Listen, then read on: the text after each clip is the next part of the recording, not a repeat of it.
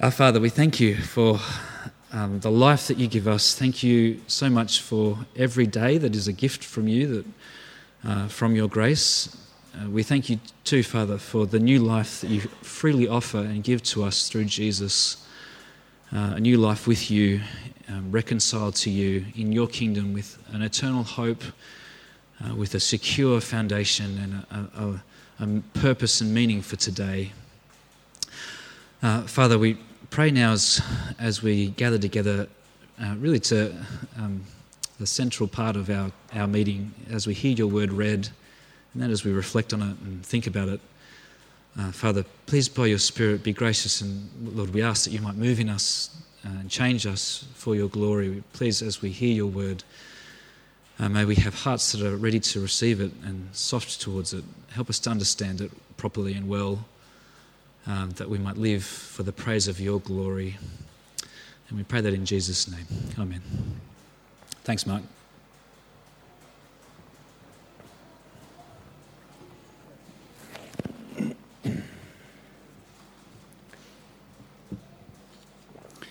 So our reading today is from Daniel 1, and it's Daniel's training in Babylon. In the 3rd year of the reign of Jehoiakim, king of Judah, Nebuchadnezzar, king of Babylon, came to Jerusalem and besieged it. And the Lord delivered Jehoiakim, king of Judah, into his hand, along with some of the articles from the temple of God. These he carried off to the temple of his God in Babylonia and put in the treasure house of his God. Then the king ordered Ashpenaz, chief of his court officials, to bring into the king's service some of the Israelites from the royal family and nobility. Young men without any physical defect, handsome, showing good aptitude for every kind of learning, well-informed, quick to understand, and qualified to serve in the king's palace. He was to teach them the language and literature of the Babylonians. The king assigned them a daily amount of food and wine from the king's table. They were to be trained for 3 years, and after that they were to enter the king's service. Among those who were chosen were some from Judah: Daniel, Hananiah, Mishael, and Azariah. The chief official gave them new names. To Daniel, the name Belteshazzar; to Hananiah, Shadrach; to Mishael, Meshach; and to Azariah, Abednego. But Daniel resolved not to defile himself with the royal food and wine, and he asked the chief official for permission not to defile himself this way. Now God had caused the official to show favour and compassion to Daniel. But the official told Daniel, "I am afraid of my lord the king, who has assigned you food and drink. Why should he see you looking worse than the other young men your age? The king would then have my head because of you."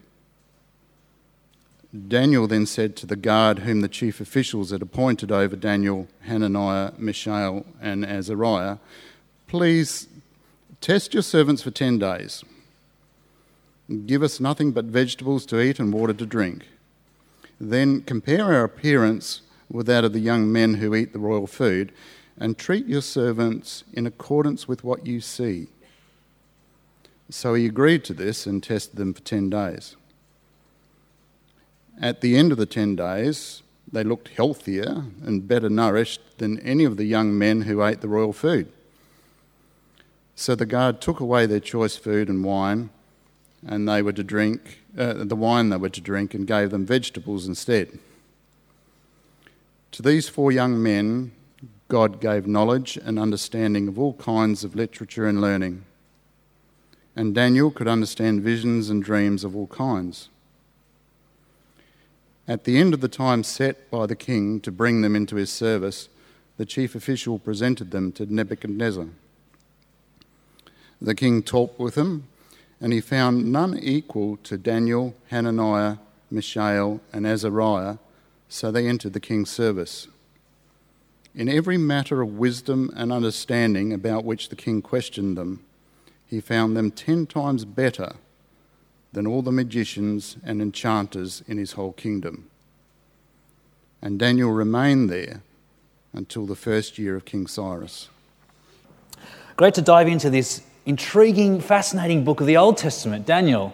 You probably have, if you grew up around churches and Christian things, you probably have all sorts of images about Daniel, things that you would have learned as a kid, those incredible stories, which we will get to, Daniel in the lion's den, the three friends in the furnace and all of that. It is a really helpful book. It's hugely important, actually, and what I hope for us to find as we discover this book again, as we read it together, is that it's an important book, and it's really actually a very relevant book for us today. It lines up in so many ways with our situation as Christians in this culture today. God's word here has a vital truth for God's people, as it does in every place, but a particular truth for us. Part of the reason why I think the book of Daniel is so relevant for us is because of the time and the place where it's set in the whole unfolding story of the Bible. So we're going to take a very quick Cook's tour through the Bible. If you've been here for other series, maybe this is familiar to you. But just really quickly, to just help us to see where Daniel fits. The Bible obviously starts with creation. God creates everything out of nothing. He creates his creation good, and he creates people as the sort of the pinnacle of it, to know him and love him. But of course then there's the story of the fall. Human beings rebel against God. They turn away from his good and loving rule. But God doesn't just wipe the world out. He, in his grace, continues to persist with his people. And he gives these incredible promises to Abraham, this great turning point in the Bible, Genesis 12. He gives these wonderful promises of people and a land through whom he would bless the whole world. He'd undo the fall and bring people back into his loving rule.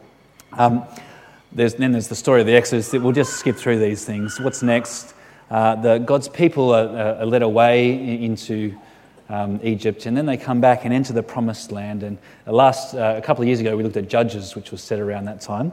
And then there's this kingdom set up, which is a really significant point in this whole story.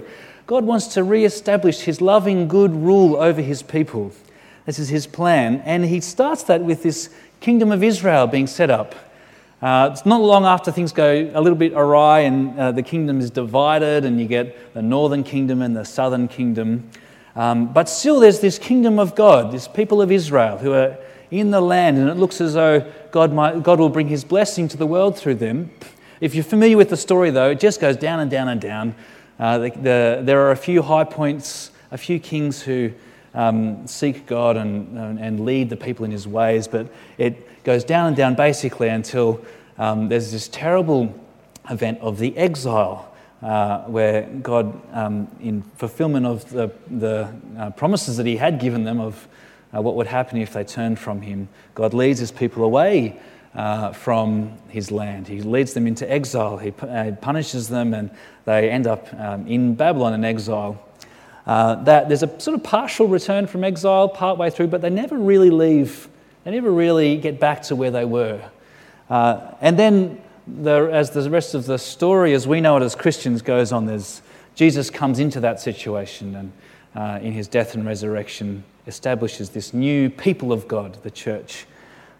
So really, a quick Cook's tour. But what's important for Daniel is that it's set in the time of the exile there. So Daniel, I think that's just helpful to have in mind as we start this book, where Daniel fits in this big story.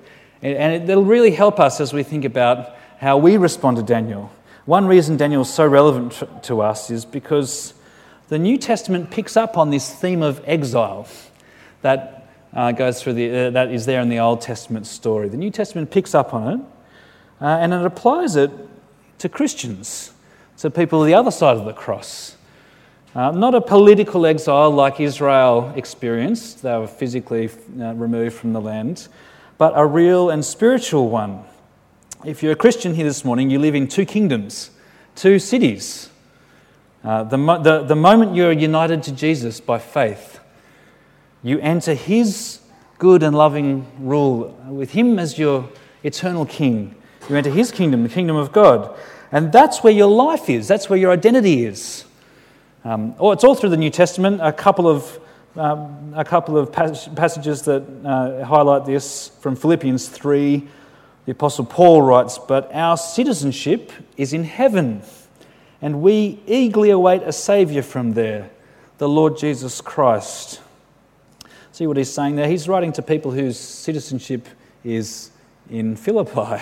But he says, no, our citizenship is in heaven. That's where we belong. That is our identity, our location, where we live in reality. The Apostle Peter, he writes in his letter, 1 Peter, the first thing he talks about when he opens his letter, he says, writes to these scattered Christians all over, and he calls them to God's elect exiles scattered throughout the provinces. It taps into this deep issue that the people in the exile, the time of the exile, struggled with, and that Christians all through, ever since the beginning of the church with Jesus, have struggled with to various degrees, and something that we struggle with particularly, I think, in our particular time and place. The question of what does it look like to live in the kingdoms of this world but belong to the eternal kingdom of God? What does it look like to live in exile, to live faithfully in exile? So you get this story of exile in the opening chapters of Daniel. If you have the Bible with Daniel chapter 1 open there, we're going to read through the story again and just pull some threads together as we think about this incredible story. It opens with this tale of two kingdoms. You see, it should be up on the screen, the first couple of verses. You get the king of Babylon, Nebuchadnezzar, overpowers Jehoiakim, king of Judah. And as you read on, you get this low point. This foreign king has overpowered the king of Judah, the one who was representative of the Creator God, the one and true God. But then you get an even lower point. This foreign worshipper of idols, of false gods, pillages the temple of the one true God and takes the plunder out of there and puts it in the temple of the treasury of his gods back in Babylon. You get this picture that exile isn't just a political crisis, it's a theological one. Where is God in this? Where is God in this terrible thing that's happening? But Nebuchadnezzar, we need to see as we come to Daniel 1, Nebuchadnezzar wasn't looking just to wipe out this foreign nation. So he's got bigger fish to fry. He doesn't just want to wipe out a whole bunch of nations. He wants to set up an empire. So just notice his strategy, how he goes about doing that. If you're going to create an empire, you don't just kill off your enemies. What do? You make friends with them and you bring them under your rule. You assimilate them. You convert them. You turn troublesome citizens of Jerusalem into good citizens of Babylon.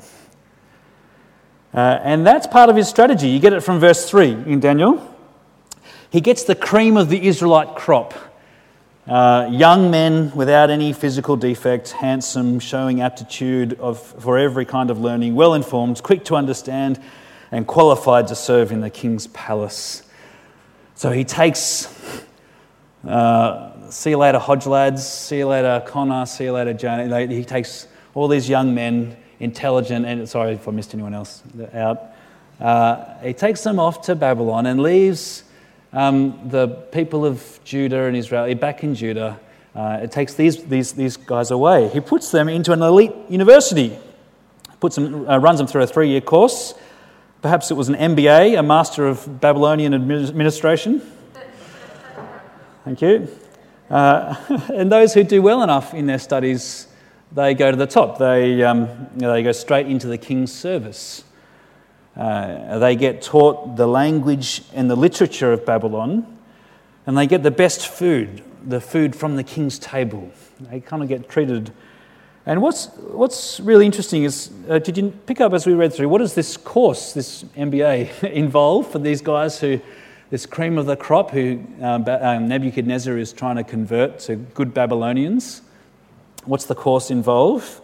It's not just the language of Babylon, it's the language and the literature of Babylon. They're not just learning a new language. What Nebuchadnezzar is trying to do for these guys is immerse them in the literature of their new culture. Now, when you hear the word literature, don't just think people who like reading big books. That's kind of a way into the literature of a culture, is a way into the big ideas that underlie the culture, the worldview that underlies it. So they get a free library card, maybe they get an unlimited super fast NBN connection and a subscription to Netflix.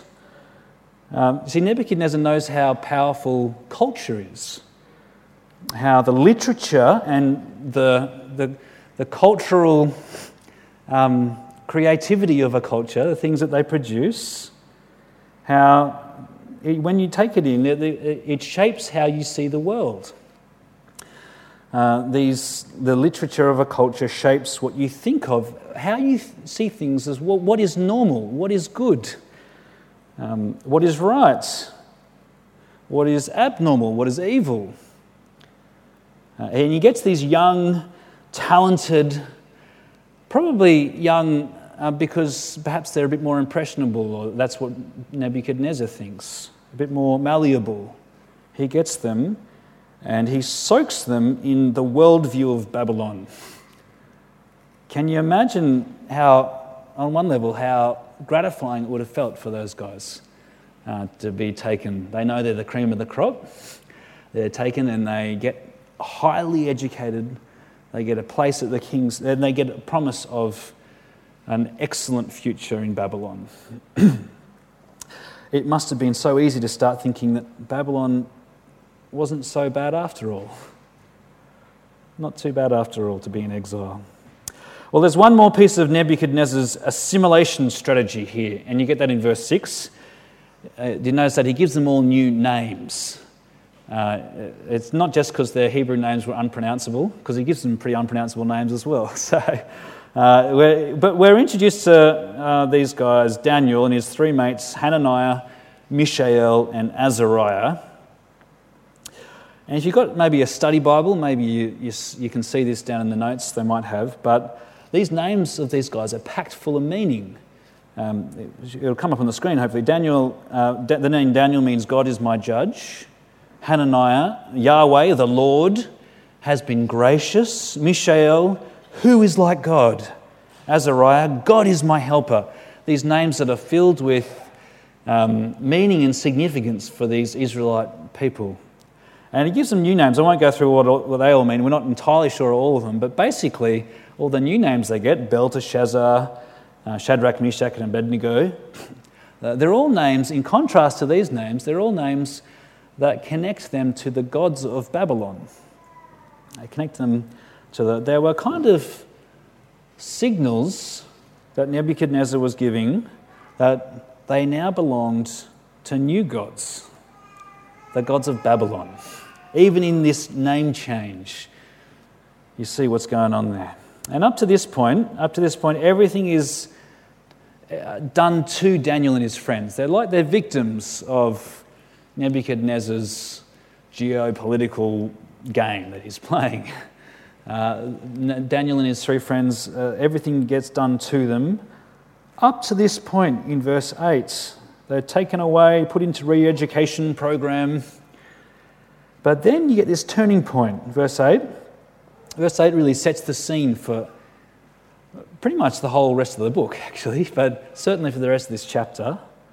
It's the first time you see Daniel doing something. Now, what's his response to this? What's happened to him? And what is it he does? He resolves. He's not just going to float around with the tide. He resolves on something. There's an issue that he's going to take a stand on. Verse 8, but Daniel resolved not to defile himself with the royal food and wine, and he asked the chief official for permission not to defile himself this way. So Daniel chooses this issue to take a stand on. We're not exactly sure why he chooses this issue of food and wine. It could be that if you know the Old Testament, the people had food laws that they were to follow, and it could be that he's worried about breaking them, but there's nothing about prohibiting drinking wine in those, so that doesn't seem to be exactly what's going on. One possible reason that I think has maybe some significance is in ancient times and still in Middle Eastern cultures today, eating from someone's table was much more weighted and significant than perhaps it is in our culture. It was a sign of fellowship, of acceptance, and you identify with this person to eat from their table. And it could simply have been that for Daniel, he'd been given his new name, he'd been enrolled in this new university, he was learning the literature of the Babylonians. It could be that for him, to eat this food was just one step too far. Was just one step, just getting just that little bit too identified with Nebuchadnezzar and Babylon. And perhaps it's for Daniel, it's simply that he has this sense that this is just too far. If I do this, I'm gone. I'm Babylonian. So for whatever reason, though, he does draw a line. He does draw this line. But did you notice how Daniel's reaction here to everything that's been done to him? It's both a strong reaction, but it's also a nuanced one. There would have been a couple of options for Daniel and his mates. They could have just been jellyfish, right? Go along with the tide. Just go with whatever happens. They could have totally assimilated. And you can imagine the pressure to do that, right? They're there with a whole bunch of other people from Judah. You can imagine everyone saying, guys, just get over it. Get over your scruples and eat the food. This is awesome. You know, we've got the king's food to eat. Just assimilate. The other end, though, the other alternative that they could have gone, but they didn't, is the kind of opposite extreme, to circle the wagons and go into a kind of siege mentality or a kind of retreat into their own ghetto mentality. It's us against them, and we'll have as little contact as possible. And you can see how they could have chosen either of those extremes, but they didn't. What is Daniel's response? He does the hard work of thoughtfully engaging with his culture. The difficult task of being in the world but not of the world. He takes his new name, he goes to uni, he masters the literature, we learn later. He serves the king. So he is in this culture, this Babylonian. He doesn't circle the wagons and say, I'm not engaging at all. He is in this culture. But he doesn't just go wherever the culture leads him. He knows that more fundamental than belonging to Babylon for this short period of time, however long he's there, his real core identity is not there. His real core identity for Daniel was back in Jerusalem under the good and loving rule of the one true and living God. There comes a line where he knows that Babylon and Yahweh rub against each other, and Yahweh needs to win. There comes a line that he won't cross. And we heard the rest. We're not going to go into great detail the rest of the story, but it sort of plays out from there. The chief official doesn't want to let them do it. He's sort of sympathetic to them, but he says, look, you know, my head's on the chopping block if I let you not eat the king's food and you guys show up to the king looking like scraps and, you know, the king's going to take my head. But Daniel manages to convince the guard below the chief official, the guard above him, just to give him a trial run for 10 days and just live on veggies and water.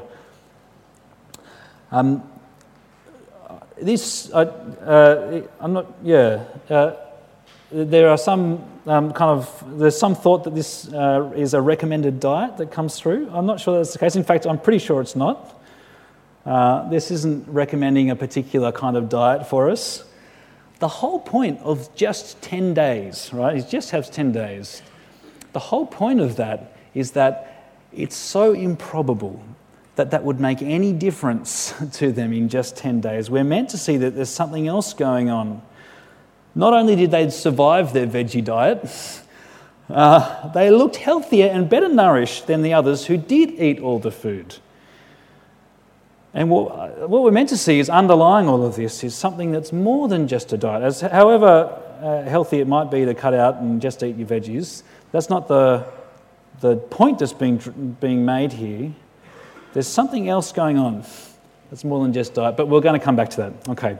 But by the end of the chapter, you get these 4 Israelite men, these young men, who are not only in better physical shape than the rest of them, but they excel in their training. They're top of the class. But they're not only top of the class for the guys in the university. They graduate out of university, and they are top of the nation. They're top of their field. They're top of everyone. You see that they excel in their training. They even outstrip the long-standing wise men of Babylon, what gets called down in verse 20, I think. They're magicians and they're enchanters. They're 10 times better than all of them.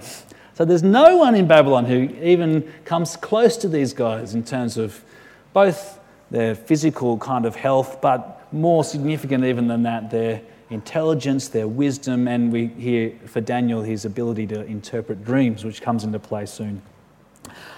All right, well, friends, it's tempting to think, these guys are incredible, right? These 4 Israelite young men. They are inspiring, and on one level, this is a story of social and political upheaval and of some young men's struggle to keep their identity. But actually we're meant to see that that's not what's driving what's going on here. That's not at the heart of this story.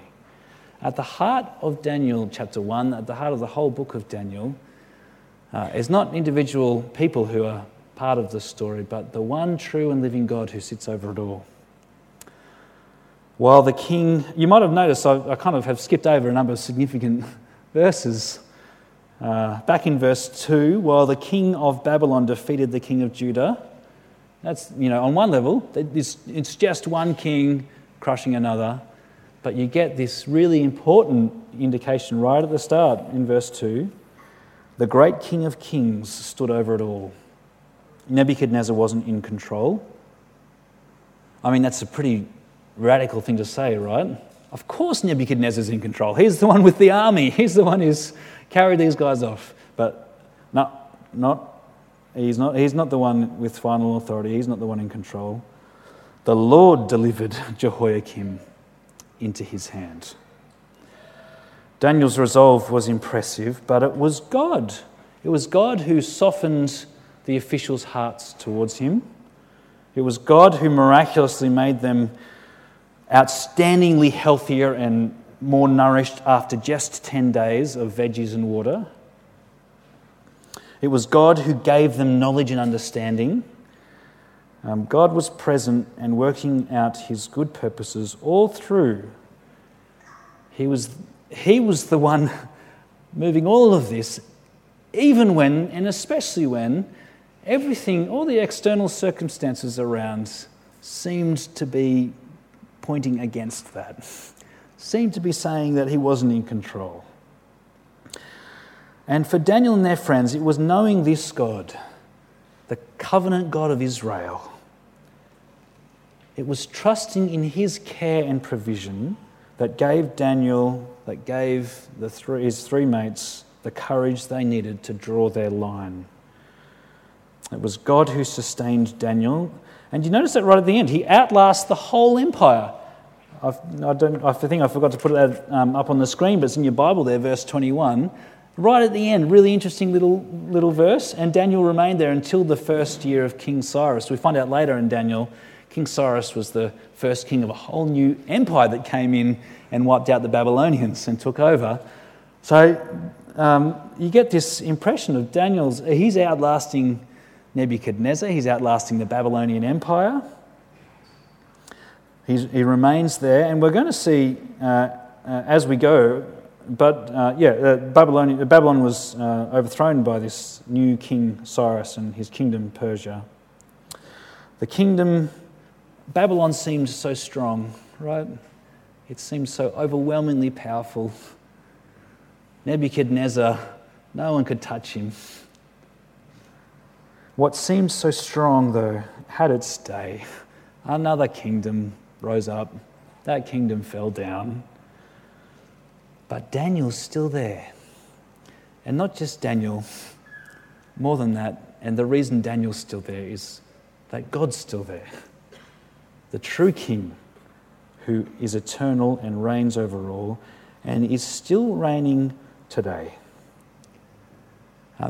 Next week we're going to look at chapter 2, which you get this great vision, and we're going to think more about this eternal, unstoppable kingdom of God that gets really vividly portrayed there. But for us, friends, having this, what does it mean for us to have this dual citizenship? It's not really dual citizenship, is it? Because if you're a dual citizen, you equally belong to one or the other. I think that's how it works.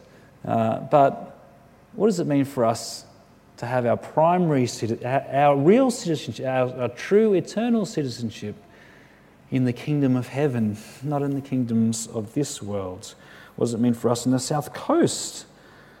Living that kind of two kingdoms life creates all sorts of pressures, doesn't it? It always has. That's what you see in Daniel 1. It always has. And until the Lord returns and establishes his eternal kingdom forever, it always will create all kinds of pressures that come on us. How do we respond? On the one hand, friends, as those, we're united to Jesus, and you kind of see this in the way Daniel and his friends respond. Remember how they didn't respond with a kind of just cutting themselves off from the world. They didn't respond like that. Being united to Jesus means sharing his good mission for this world. It means being engaged in the culture around us, having the security, having our identity in Christ frees us to live securely in the world around us. Daniel didn't just become grumpy at Babylon. He would have known the prophet Jeremiah's words. So if you're taking notes, Jeremiah 29, sorry, my brain's, is that right, Clayton? Jeremiah 29, you maybe, I didn't have that down, thanks, he's nodding. The prophet Jeremiah's call. Daniel would have known the prophet Jeremiah's call to seek, Jeremiah was written in this same time, and Jeremiah calls God's people to seek the good of the city that they're in while they're there, to seek the good of Babylon while they're there. He would have known that. He was free to engage in the life of the city, to seek its good, but he also knew that there were times when he would have to say, I will please Yahweh and not Nebuchadnezzar. Because, friends, for us, because Jesus is our Lord, other things that put claims on us, that put their finger on us and say, eat this food, eat from my table, identify with me. Not literally, understand. Other claims that are on us, because Jesus is our Lord, they don't have an ultimate place for us. And that'll mean there will be points at which we will say, I will not eat the king's food. And that's going to take discernment and careful thought for each of us, actually. The accepted norms of our culture are increasingly hostile to the claims of the gospel. And they're just norms that we just soak in, don't we? As we learn the language and literature of 21st century Australia, as we soak ourselves in it. For all of us, this is a challenge. It's going to be, I think, especially a challenge for you younger guys, young adults and kids. I think it's going to be harder for you to be Christian than it has been for me or for anyone older here in our culture today. What is it that is going to enable you to draw the line when you need to. Ultimately, friends, it is the gospel of Jesus that liberates us from needing the acceptance of Babylon, needing the acceptance of Nebuchadnezzar. We are already completely accepted and loved by the Creator God of the universe. We belong to His family, His kingdom. We're brought near to Him not because of our performance, but by His wonderful overflowing grace and kindness and love.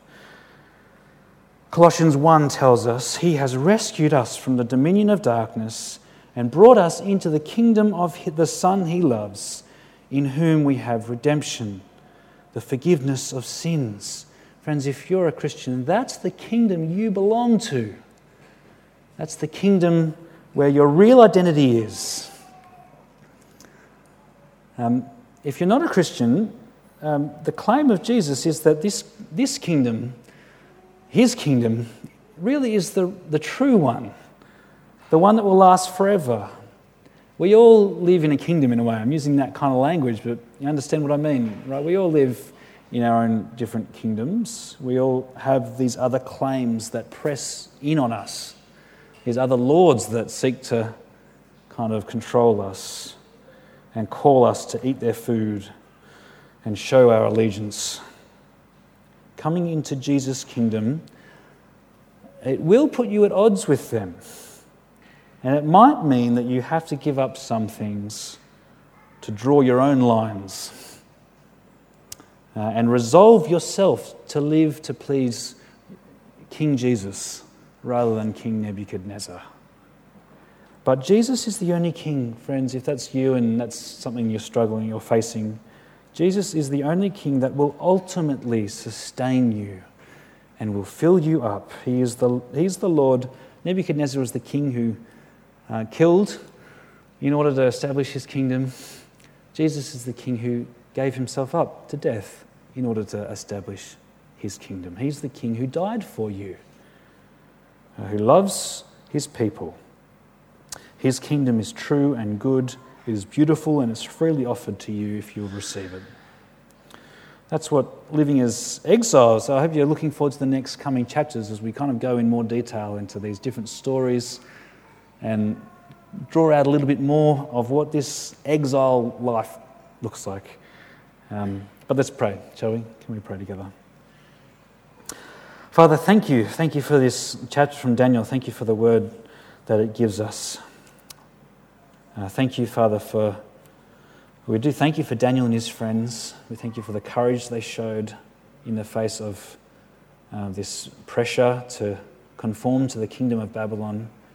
Lord, under and over that and empowering that, we know is the reality of your sovereign hand, your grace that no kingdom can, no matter how impressive it looks, no matter how powerful it looks, no kingdom can touch. Lord, your ways will prevail. Your kingdom is eternal. And in the Lord Jesus, through his resurrection from the dead, we have certain confidence that your kingdom is established and we have entered into it by faith. Thank you for bringing us out of the kingdom of darkness and into the kingdom of your beloved Son, in whom we have redemption and the forgiveness of sins. Strengthen us, give us real wisdom as we live this kind of pressured life anchored in your kingdom, but still living in the kingdom of this world. Help us to know what that looks like. Give us wisdom, we pray. Help us to know where to draw the lines. Help us to know where not to draw the lines, but where to engage thoughtfully and lovingly. We pray for your help in all of that, and we do ask, Lord, that might be a great witness to your sovereign grace among us as we live as your elect exiles here.